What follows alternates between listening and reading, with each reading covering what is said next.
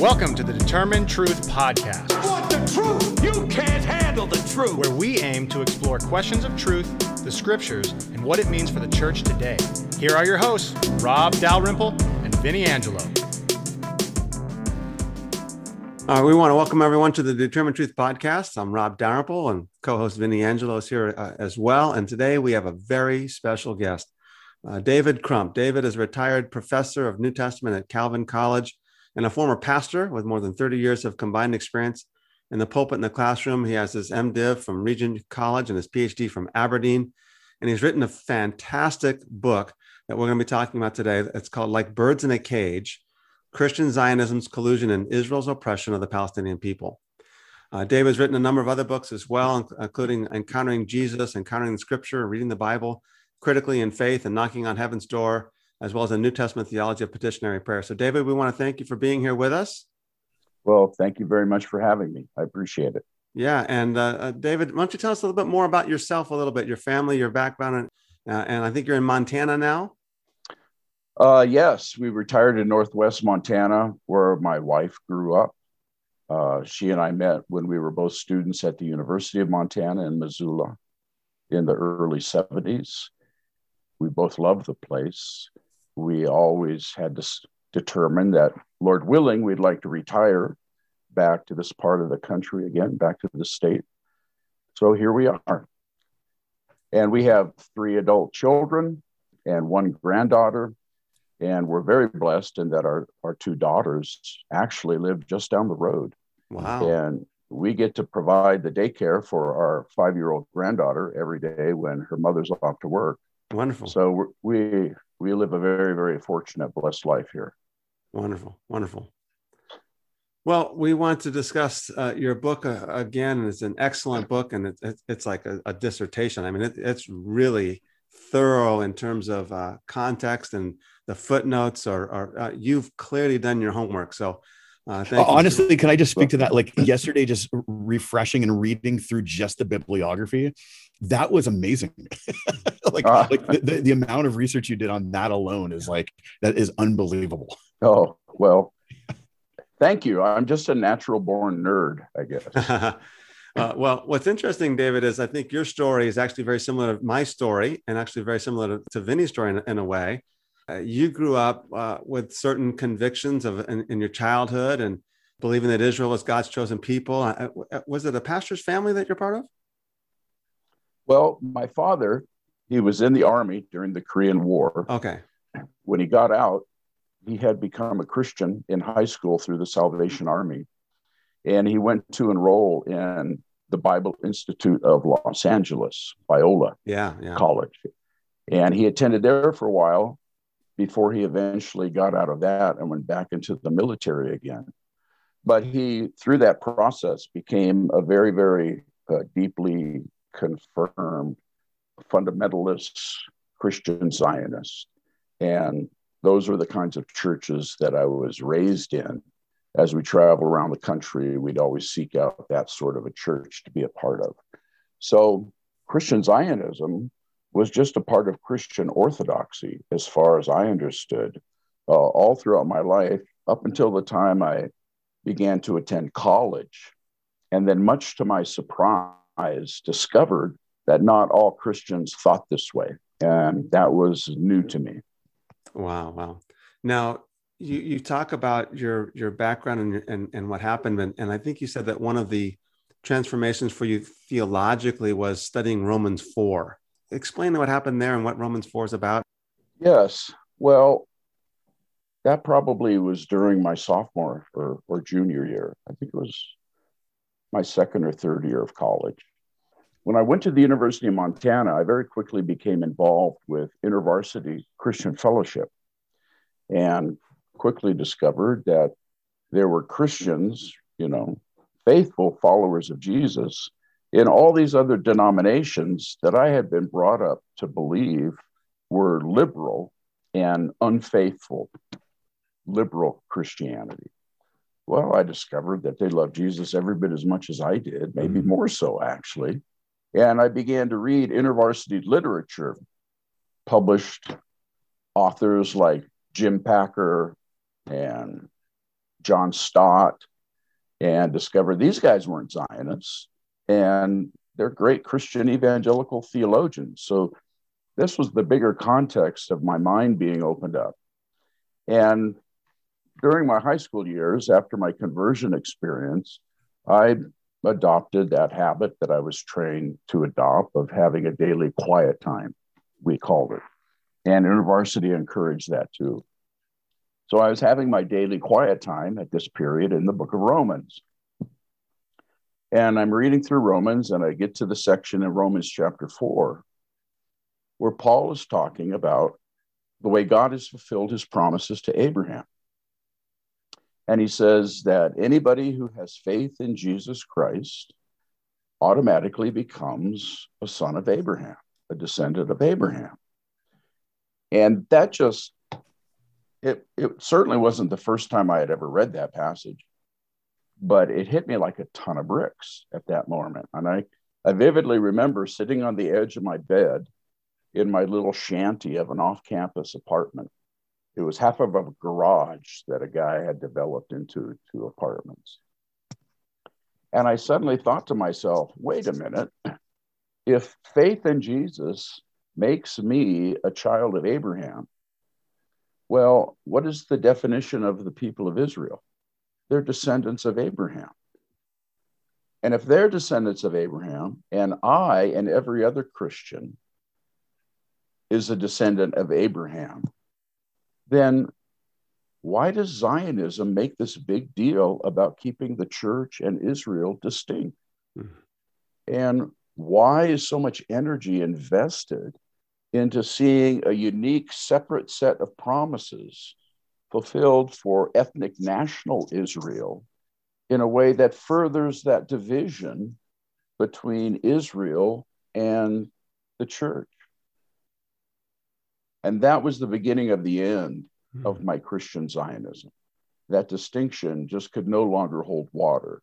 And I began to look into it more thoroughly, and it all just began to disintegrate, along with my abandonment of dispensationalism and fundamentalism at the same time. Hey, David, I'm curious, going through this experience, having a family, especially a dad who's deeply rooted in the heart of the sort of mindset, even from an academic standpoint, going to Biola back in the day when it had that kind of distinction. Did this cause conflicts from a family standpoint? Because this is one of those theological issues that can divide. What was that like? I know that it was deeply, deeply troubling to my father. I honestly don't know what my mother ever thought about it. But I know my father,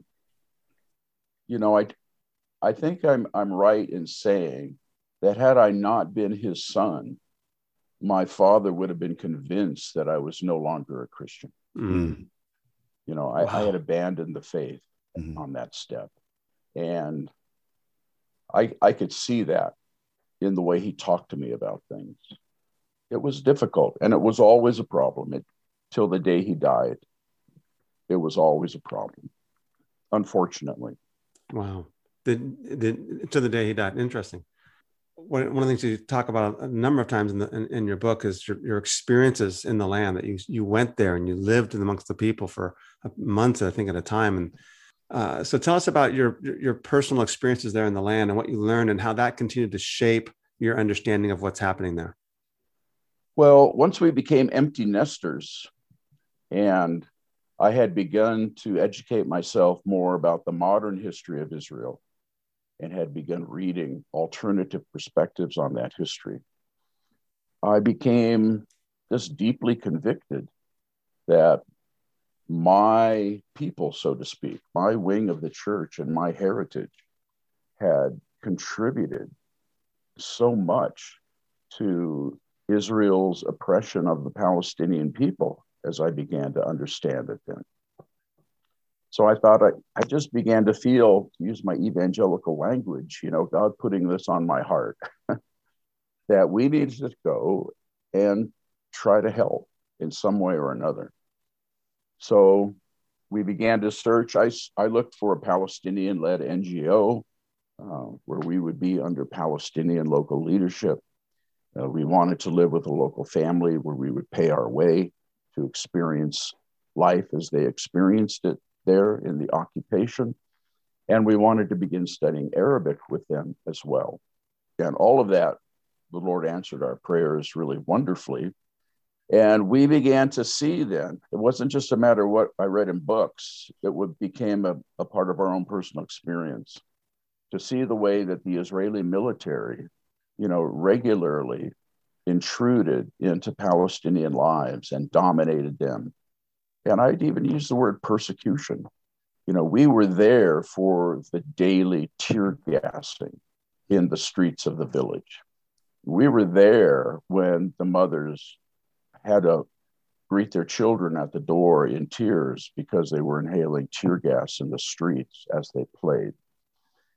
And I was very active in being sure that I went out and filmed this and photographed this and made a record of this. And we began to hear the stories about the many, many people who had been arrested and beaten for no apparent reason, children who had been imprisoned because they threw a rock at a soldier. It all became very, very immediate and personal for us, which just deepened my conviction that I don't share this experience with them. I'm just a visitor. It's their life, not mine. But what I can do with my life is I can try to publicize this and speak about it as broadly as possible to as many people as possible. Hey, David, in this trio, I'm the guy who has not yet visited, Israel-Palestine. And my first experience hearing about any of this was through Rob's experiences, as Rob and I have known each other for many years. Yeah. And so that was a thing that opened my eyes. And Rob and I talked about that on our last podcast, just giving some background a little bit. But as I'm hearing your story as well, you're we haven't gone too deep into this yet, but you're alluding to many of the same things that confirm exactly what Rob has experienced. And so for me, as someone who is only has access to what our national media tells us in a theological filter that is given to us in terms of how we are supposed to view things over there, this becomes a paradigm shift for me. This really rocks someone like myself, because now it's like, okay, who do I believe? What do I believe? And this becomes an issue there, right? And so speaking for the maybe the person who hasn't experienced this firsthand, but has, here's the testimony of people who I trust who has experienced that. Some of the things that I hear is, and you allude to this in your book, is like, hey, there's a bit of this that we are responsible for, in a sense, right? That much of the experience that's happening over there, especially that Palestinians are experiencing, like we're directly or indirectly, responsible for, especially in the Christian church in the West. Yes. Give us some of your thoughts on that, because I know you touch on that in the book. Yes, well, you're absolutely right. The evangelical church in America is maybe the largest lobbying group on behalf of the political Zionist government in Israel. We give millions and millions of dollars to the state of Israel every year. We send thousands of volunteers, basically, to work in settlements, to help the settlers with their harvesting, all on stolen Palestinian land. We fuel the Israeli tourist industry. The vast majority of evangelical tourists never set foot in the West Bank, and they wouldn't even think of going to Gaza. So they submit themselves to the Israeli propaganda program and then become, international ambassadors of Zionist propaganda throughout the world. And all of it at the expense of, first, the Palestinian people in general, but secondly, the Palestinian Christian church, who are on the sidelines. Very few of these evangelical tourists ever consider going to worship the Lord Jesus with their Palestinian brothers and sisters in Christ. And that's a horrible, horrible testimony to the blindness and, frankly, ignorance of the American church. It's inexcusable, really. And it troubles me very, very deeply. I actually just realized we've been talking about your book that we actually haven't referenced yet. Do you want to? Could you actually give a quick overview on this forthcoming book that we've had the privilege to scan through? Sure. Thanks for asking. Well, as Rob mentioned, it's entitled Like Birds in a Cage. And I came up with that title through a friend of mine. He is a Palestinian photojournalist who lives in the camp. And you have to buy the book and read the whole story to get the background. Okay, is that a good enough plug there? That's fair. But he was shot in the face by an Israeli soldier for absolutely no reason at all. He was simply taking pictures of what they were doing that day. They shot him in the face. And because he was very well known, this became an internationally covered story. And he was in hospital recovering from one of his numerous surgeries that he had, and his mother was there with him. And a reporter from Al Jazeera was there to cover his story. And his mother said to the journalist from Al Jazeera something to the effect, again, the quotes in the book from an article. The Israelis treat us like birds. They come through every once in a while and they shoot at us like birds for target practice. And that stuck in my head. And then as I experienced more and more the way that the Israeli army really has captured all of these people under military occupation and oppresses them, I thought, they're not just birds being shot at, they're birds in a cage being shot at. And that was the genesis of the book's title. It's something that I wanted to write in order to do three things. One, I wanted to expose the fallacies of Christian Zionist biblical interpretation, and do that not simply by the point counterpoint contesting of various possible readings of Scripture. That's been done before by other people very, very well and thoroughly, but rather to get out the presuppositions in a way that's similar to what Rob does here in his book, which is a very good book. I recommend it to anybody. You should pick this up and read it. These brothers of mine. I wanted to go after the assumptions that direct the way they read Scripture, and all of which are bogus in my view. And I think I argue persuasively in the book to expose their bogusness. Then secondly, I wanted to actually present a balanced history of the rise of Zionism in the state of Israel. The typical evangelical Christian only knows the Israeli talking points, the mythology. Israel was a tiny, oppressed state that was being attacked by this vast Arab horde, and they miraculously came out victorious because they were God's people. Well, there's an abundance of evidence to show that that is not true. That's not the way it happened. Israel was the dominant power. None of those Arab armies were expected to be able to succeed over Israel. And people were predicting Israel was going to win. It's perfectly explicable through historical forces. So I wanted to tell that story for evangelical readers. And then thirdly, because I know that most evangelicals don't bother to visit the occupied territories and they just buy the propaganda that all Palestinians are terrorists, I wanted to present this firsthand experience of what daily life is like for Palestinian people in Israel and in the occupied territories. So I tell a lot of stories, all from my own experience or from the stories that other people have told to me that I've been able to verify.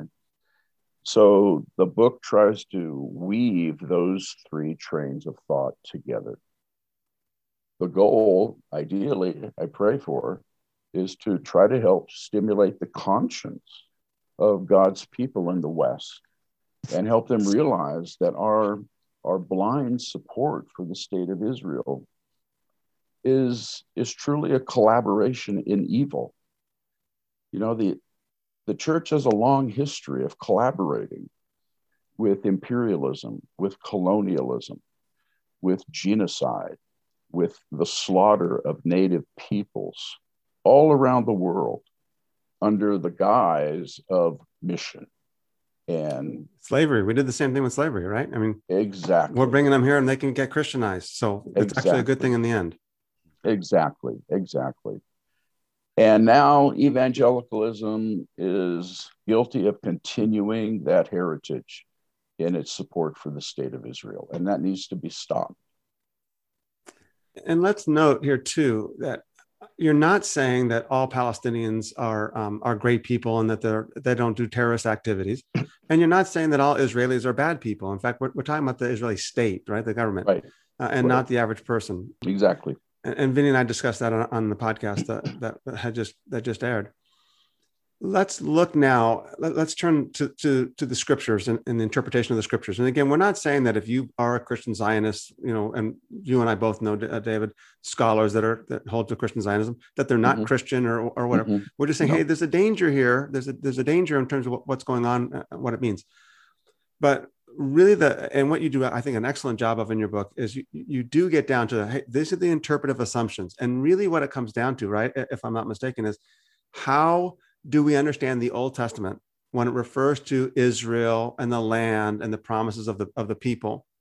And I think what you're arguing, and tell me if I'm correct here, is that the New Testament has to have an authoritative place in the church today on how we read the Old Testament. Right. Speak to that a little bit for us, if you will. Yes. Well, Christian Zionist apologetics often would point the finger at people like you and I and say, well, we just have a presumption of New Testament priority. We just think that the New Testament is more authoritative than the Old Testament. And that clouds all of our perceptions on Scripture. And what I try to point out is that no. This is not a presumption.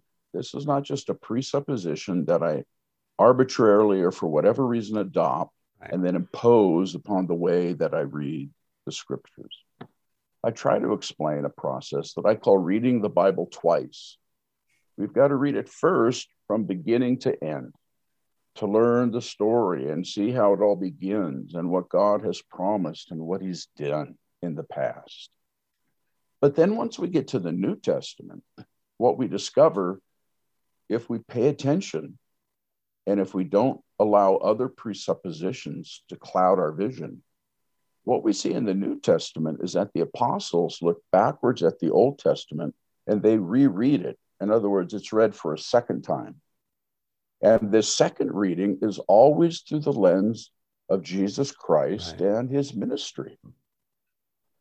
And they very, very clearly assimilate their understanding of Old Testament promises to what they believe is the fulfillment in Jesus, His cross, His resurrection, His ascension, and the gift of the Holy Spirit. So I try to present numerous examples of that second rereading of the Old Testament. And that simply arises through good old-fashioned inductive Bible study. You just read the text on its own terms and allow the Word of God to speak for itself.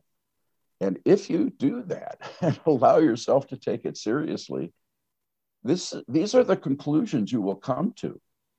So I point out that I find it incredibly ironic that Christian Zionists will emphasize the importance of reading the Bible literally and allowing the plain sense of the text to come through for itself, when in fact, they do not do that for the Old Testament.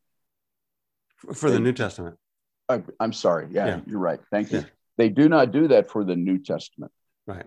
If you read the New Testament plainly and allow it to speak for itself, it reinterprets the Old.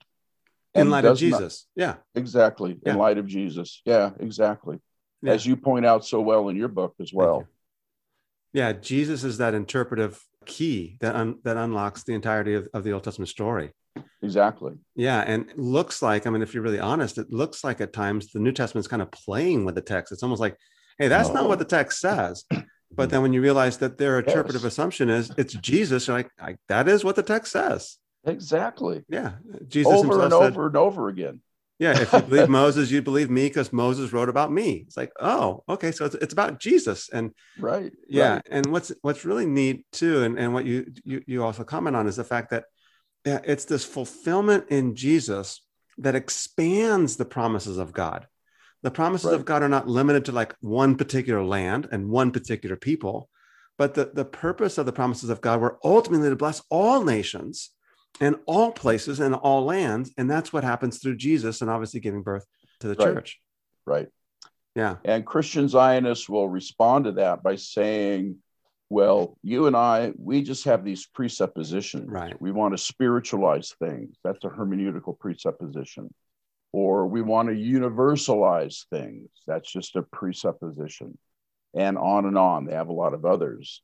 And what we would argue, and what I think I show pretty convincingly, is that no, these are not presuppositions. They are conclusions. Yes. Yeah. They are conclusions that clearly are drawn from the simple, straightforward, plain sense reading of the New Testament. Right.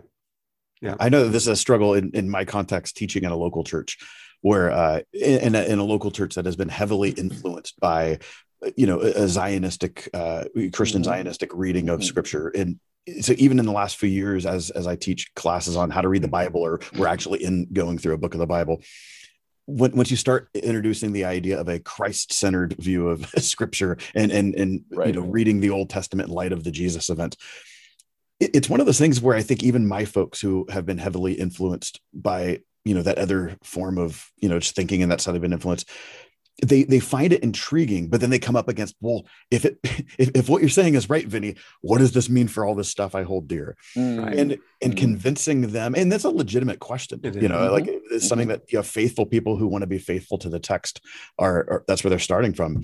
But showing them that, hey, I'm not making this up. This isn't just some weird spiritualized way of reading the Scripture. Showing them that this is literally the way Matthew, Mark, Luke, and John read the Old Testament. This is literally the way Paul read the Old Testament. This is literally the way the author of Hebrews read the Old Testament. Like, they are teaching us how to interpret the Old Testament. And even teaching it in that regard, I think, has helped soften that process for many folks on my end. And it is still a struggle because you have well-meaning people who they're learning from the people who they have trusted for years, and faithful pastors who, are in their own traditions there. And it is a difficult process. And I think many of us come to, once you see the light, you can't unsee it, right? You see the man behind the curtain, you can't unsee it. Right. And that's the tough part, is to not pull the rug out from underneath someone without giving them a place to land on it. To land. Yes, that's right. Yeah. Well, I think go ahead. Another point I try to make, I don't elaborate a great deal, but I think it's important to mention, is, as you're pointing out, Christian Zionists are my brothers and sisters in Christ. Right. Amen. I would never deny that. I do believe it's poor theology, and I do believe that adhering to it prevents one from understanding the New Testament properly, and from thus growing in what a real biblical theology has for them, if they will let go of these old ways of thinking. However, the key point, I guess, in terms of Christian morality and ethics for me then is this: why does the maintenance of a Christian Zionist ideology seem inevitably to lead to such disregard for the pain and suffering of other human beings? I mean, in theory, it should be entirely possible for a person to be a devoted Christian Zionist and actively criticize the state of Israel, insist that their behavior is unacceptable, and that the Christian church can no longer finance this Zionist government until they undo the oppression that basically equates with apartheid in Israel-Palestine. Christian Zionism in and of itself does not prevent that type of critique. So we have to ask ourselves then, why is that so lacking?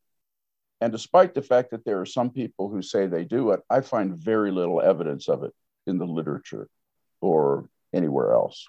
Well, I'm even wondering, going back to something you said originally, how much of this is rooted in our ignorance of history and then even the news sources we get nowadays. If I don't know any better and I'm only fed one narrative, how could there be anything to critique? All I know is that the poor Israeli citizens are the constant victims of the evil terrorists living on the other side of walls who are flopping bombs, into their yards. Yes. If that's all I know, what else do I go off of? Yeah. That's basic. That's a terrible problem. You're right. Yeah, there's even one major Zionist institution, Christian Zionist institution, that says that the Palestinians are collateral damage, right? That they just happen to be in the way. That this is the land that God gave to the Jewish people. Now, let me ask another question here, David. And I'm not sure that you address this fully in your book, but it's certainly a question that's out there, or a comment that's out there. And that is the analogy that's drawn with Joshua and the conquest. So when Joshua conquered the land, and God gave it to the Israelites, and they conquered the land, and they just destroyed the inhabitants. So now the Jewish people today, it's their land, and they're destroying the inhabitants, and the Palestinians just happen to be those inhabitants. Right. Wrestle with that for us for a minute. Yeah, sure. Well, I would argue that this is another symptom of people not taking the New Testament seriously enough and not really thinking through what the relationship is between Jesus, his life and ministry, the New Testament literature, and the way that it looks back upon and reinterprets the Old Testament.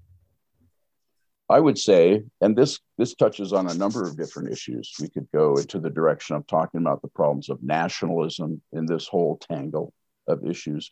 We could go in the direction of talking about problems of not taking the covenant seriously and the failure of the average Christian to understand the thread of biblical theology in the canon. We could talk about replacement theology and supersessionism too, because what the New Testament clearly presents, I don't see how anybody can disagree with this, is that the new covenant has superseded or replaced the Sinai covenant. And the Sinai covenant was the framework for the conquest. Joshua's promise of inheriting the land through military conquest, which was holy war, which is an entirely different discussion, was something that occurred under the framework of the Sinai covenant. And the Sinai covenant offered promises, both curses and blessings, that were very, very material and this worldly. You saw Yahweh's faithfulness to this nascent nation of Israel in the material world through land and crops and abundance, things like that. The new covenant has transformed all of that. And in the new covenant, as we were talking before, Jesus tells his people to be peacemakers. He tells them, no, you don't go and kill your enemies with the sword any longer. That was back then. Now you love your enemy and you pray for them and you bless them. It's a complete reversal because it's a new covenant. The conquest was an expression of Yahweh's holiness and his inability to countenance sin. So he was using Israel to make a holy land by purging it of wickedness, because he intended to come and dwell there with his people, and he can't dwell in a perverted, idolatrous land. The final act of that holy war is going to happen at the Parousia, where Jesus comes back again. And the final judgment, where Christ separates humanity, and only those with their names written in the Lamb's book of life get into the new heavens and new earth. That's going to be, in a sense, the final battle of Yahweh's holy war. He will eliminate all wickedness then and dwell with his holy people in his holy new creation.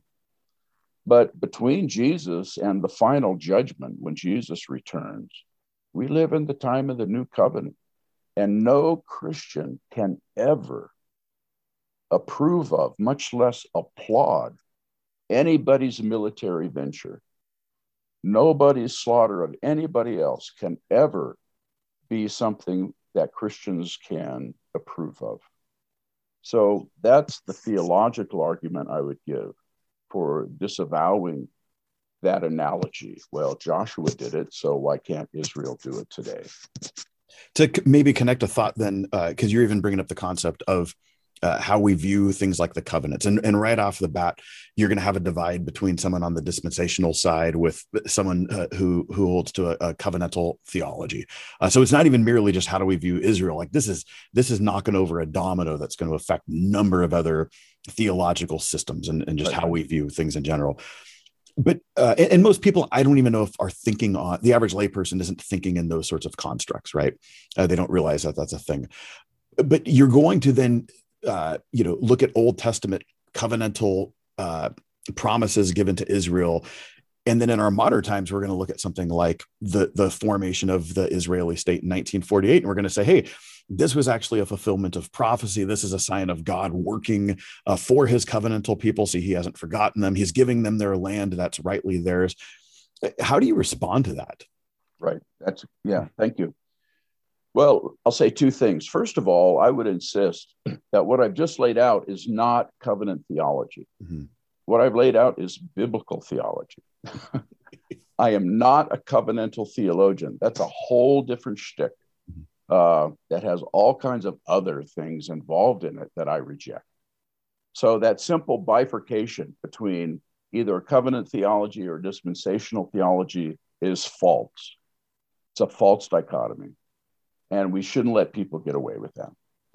The second, to get to the nub of your question then, what was your question again?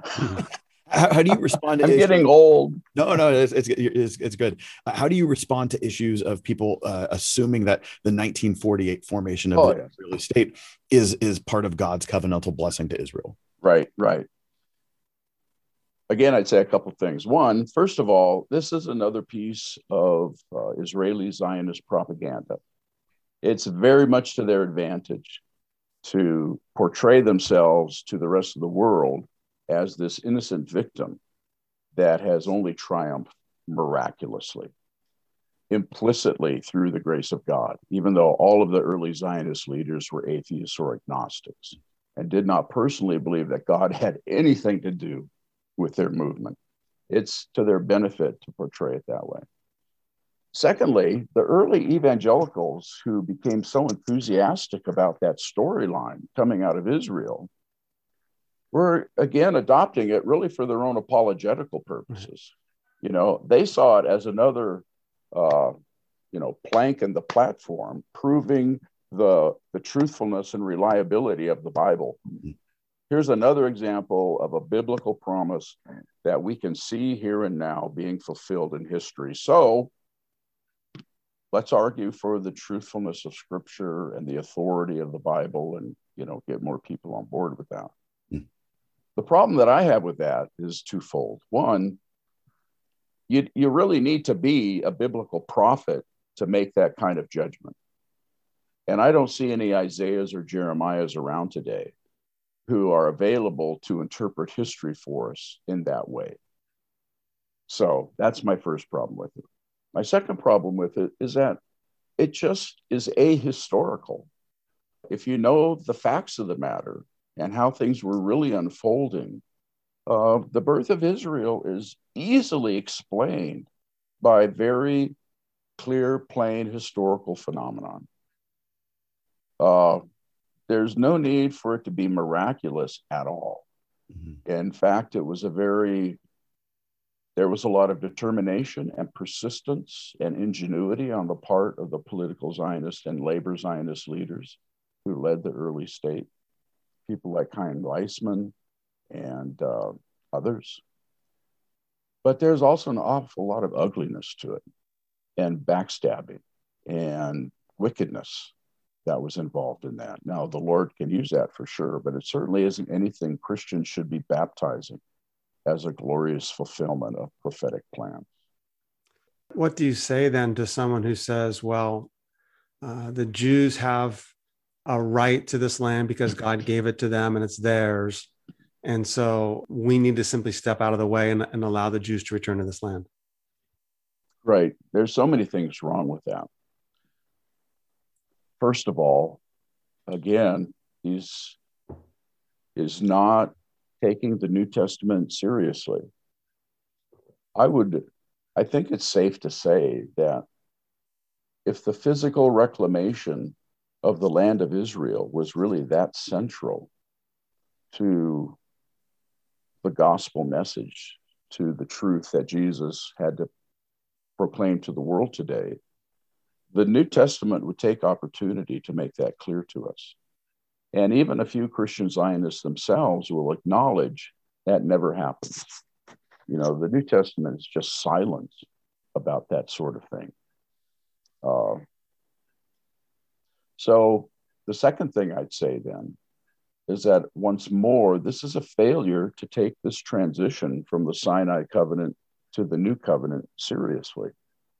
Those promises of fulfillment in very material terms was a part of the Sinai covenant.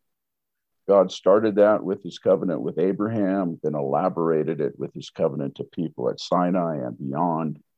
And it spoke in terms of land and real estate and good crops versus bad crops, etc. The new covenant has abandoned that sort of thing. And if you're allowing yourself to see how the New Testament rereads the Old Testament, we've got to be willing to follow the Lord wherever he leads us. That really is a matter of Christian discipleship. The Lord is going to lead us in unexpected directions. And if we say, no, Lord, I'm not willing to follow you in this new direction because I have this prior understanding of what you are supposed to be doing and you're not doing it, then that's an abandonment of true discipleship.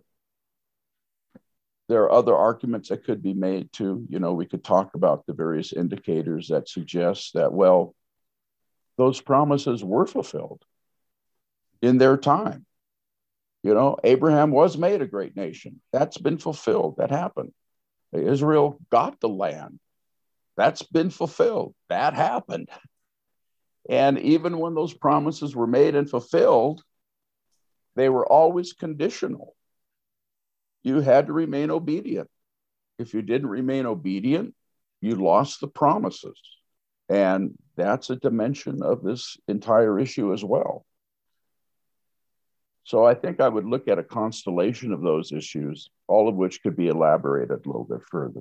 Yeah, the book of Joshua says, I think it's Joshua 20, and I have to look it up, that all God's promises were fulfilled. There was not one promise that was not fulfilled. Exactly. Now, I think you and I probably are a little different theologically, and we don't have to figure that out. But I look at the new covenant as a fulfillment of the old, not a replacement of the old. But it's just, and it might be semantics a little bit, but focus there. I see the old covenant as pointing all along to the ultimate fulfillment of God's people being transcending national boundaries and the land being fulfilled, and the whole earth is will be full of the Lord's glory. The psalmists, they're all pointing to this all along, and ultimately, of course, pointing us to Jesus. I think that's just more of a fulfillment. So I wouldn't use the word replacement or supersedes, but nonetheless. So, what does this mean today? Now, so let's talk just a little bit more here in the last few minutes as we finish up about the modern situation now. The reality is the Jewish people have experienced the Holocaust. The Jewish people have this need for an identity of their own, a place of their own where they can be secure. So there's no doubt about that. The problem, of course, is inherent in the fact that, but who are we, the nations of the earth, to simply just give them this land over here when that land was already occupied and take away from the Palestinians? The modern state of Israel, also a little bit misnomer, is they call themselves a democracy. It's this Jewish democracy. And you say, no, it's not a democracy, it's an ethnocracy. Explain why that's the case and what you mean by that. Yes. An Israeli professor I think he teaches at the University of Tel Aviv. I don't recall now. A guy by the name of Oren Yiftikel has written a very, very insightful book about his own country and his own history and society. And I borrowed that term from him, where he explains the various ways in which Israel is really an ethnocracy, meaning that one ethnic group, namely the Jewish people, are given a superior position over all other people, including Palestinians. And this is embedded in the legislation and the various social structures of society, so that legally Jews have more rights, Jews have a superior status in their citizenship than Palestinians or anyone else. And that's the significance of that term, ethnocracy. And one of the primary means that superiority is enforced is through the control of the land, that Jews are in control of well over 90%. I think it's about 93% of the land of Israel. And they're working to expand that even further, particularly now in the Galilee and in the West Bank, with further and further settlements, what they themselves refer to as the Judaization project. They are Judaizing the land, which means the elimination of Palestinians because Jews are superior. And this links into the whole history of what we could call Jewish exceptionalism, which I will accept in the Old Testament under the terms of the Sinai Covenant, but really has no place in society today, and not even within the Christian church in the terms that, in the way in which it has been secularized. You know, I would read Romans 9, 10, and 11 and say, no, God still has unfinished business with the Jewish people that he intends to get to at some point in the future. But this doesn't give anybody the right to discriminate and build a racist state, which is what the state of Israel is. In fact, under the generally accepted definition of apartheid, it's completely correct to call Israel an apartheid state. It's when one group of people is made superior by law over all other people. Hey, David, when's your book going to be available for the public? We're recording this on, what is today, the 27th of July. So this will launch in a week or so on our podcast. When can this become available? I'm in dialogue with my publisher about that now. They've been very kind with me in trying to speed the process up in light of the more recent violence that's been happening in Israel and Gaza. The latest word is they think it should be available somewhere around October 1st. Oh, that's awesome. But I'm also trying to learn about when the pre-publication information for advertising will come out. And I'm asking them to make a web link somewhere on the publisher's website where it can be ordered pre-publication as well. And I haven't received any word yet on what the timing for that will be. Okay. And who's publishing it? Just so we know where to look. Yeah, Whiffenstock. Okay. It's under one of their imprints. I think it's Cascade. Okay. Yeah, Cascade Books. And that's an interesting story. I sent my proposal to a lot of different publishers who either just rejected it out of hand without even responding, or one fella was very honest with me. He said, I kind of like what you're doing here, but I have no idea how I could ever publish it and make any money off of it. So I'm very, very grateful that Whiffenstock had the courage to take it up when so many others said no to it. Yeah, I've had the same experience with some publishers as well, that they said, we love your book. One publisher said, we love your book, but we've chosen to not publish on this issue. Yes. Another one said, we love your book, but we don't think it'll sell because here's what they said: people only want to buy books that reinforce their wacky beliefs. And I'm like, okay, well, I get the fact that you have to make money, and I can't fault you for that. You have to make a profit.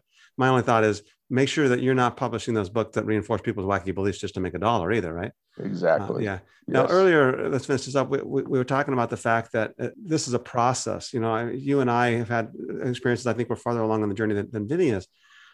And it was a process of coming to theological convictions about how to understand the New Testament and the Old Testament, and what God says to Israel and the land and those promises, and what does that mean for us, as well as the current climate of justice issues.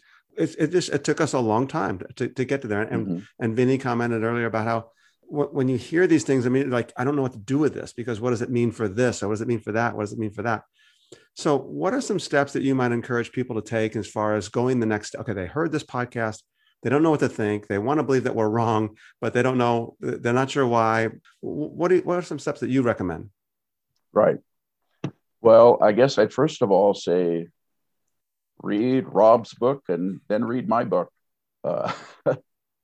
In that order. Thank you very much. Yes. Yes. To become more well educated on the subject.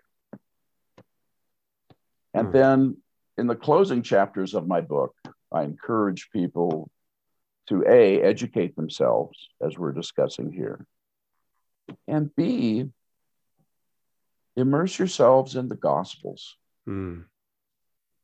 Remind yourself of who Jesus is and how Jesus taught us to live and think, and what discipleship really means in terms of loyalty to the kingdom of God, not the kingdoms of this world, not the kingdom of America, not the kingdom of Israel, but the kingdom of God, which does not align itself with any earthly kingdoms whatsoever.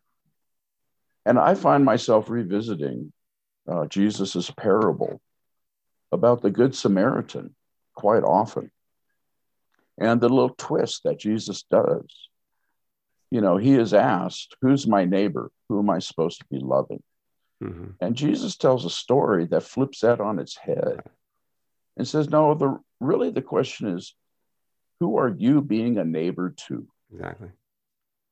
And in the story, a man is a neighbor to his sworn enemy, to someone that he knows hates him, and to someone that he has been taught to hate as well. And he rescues him from a ditch and does whatever needs to be done to nurse him back to health and care for him.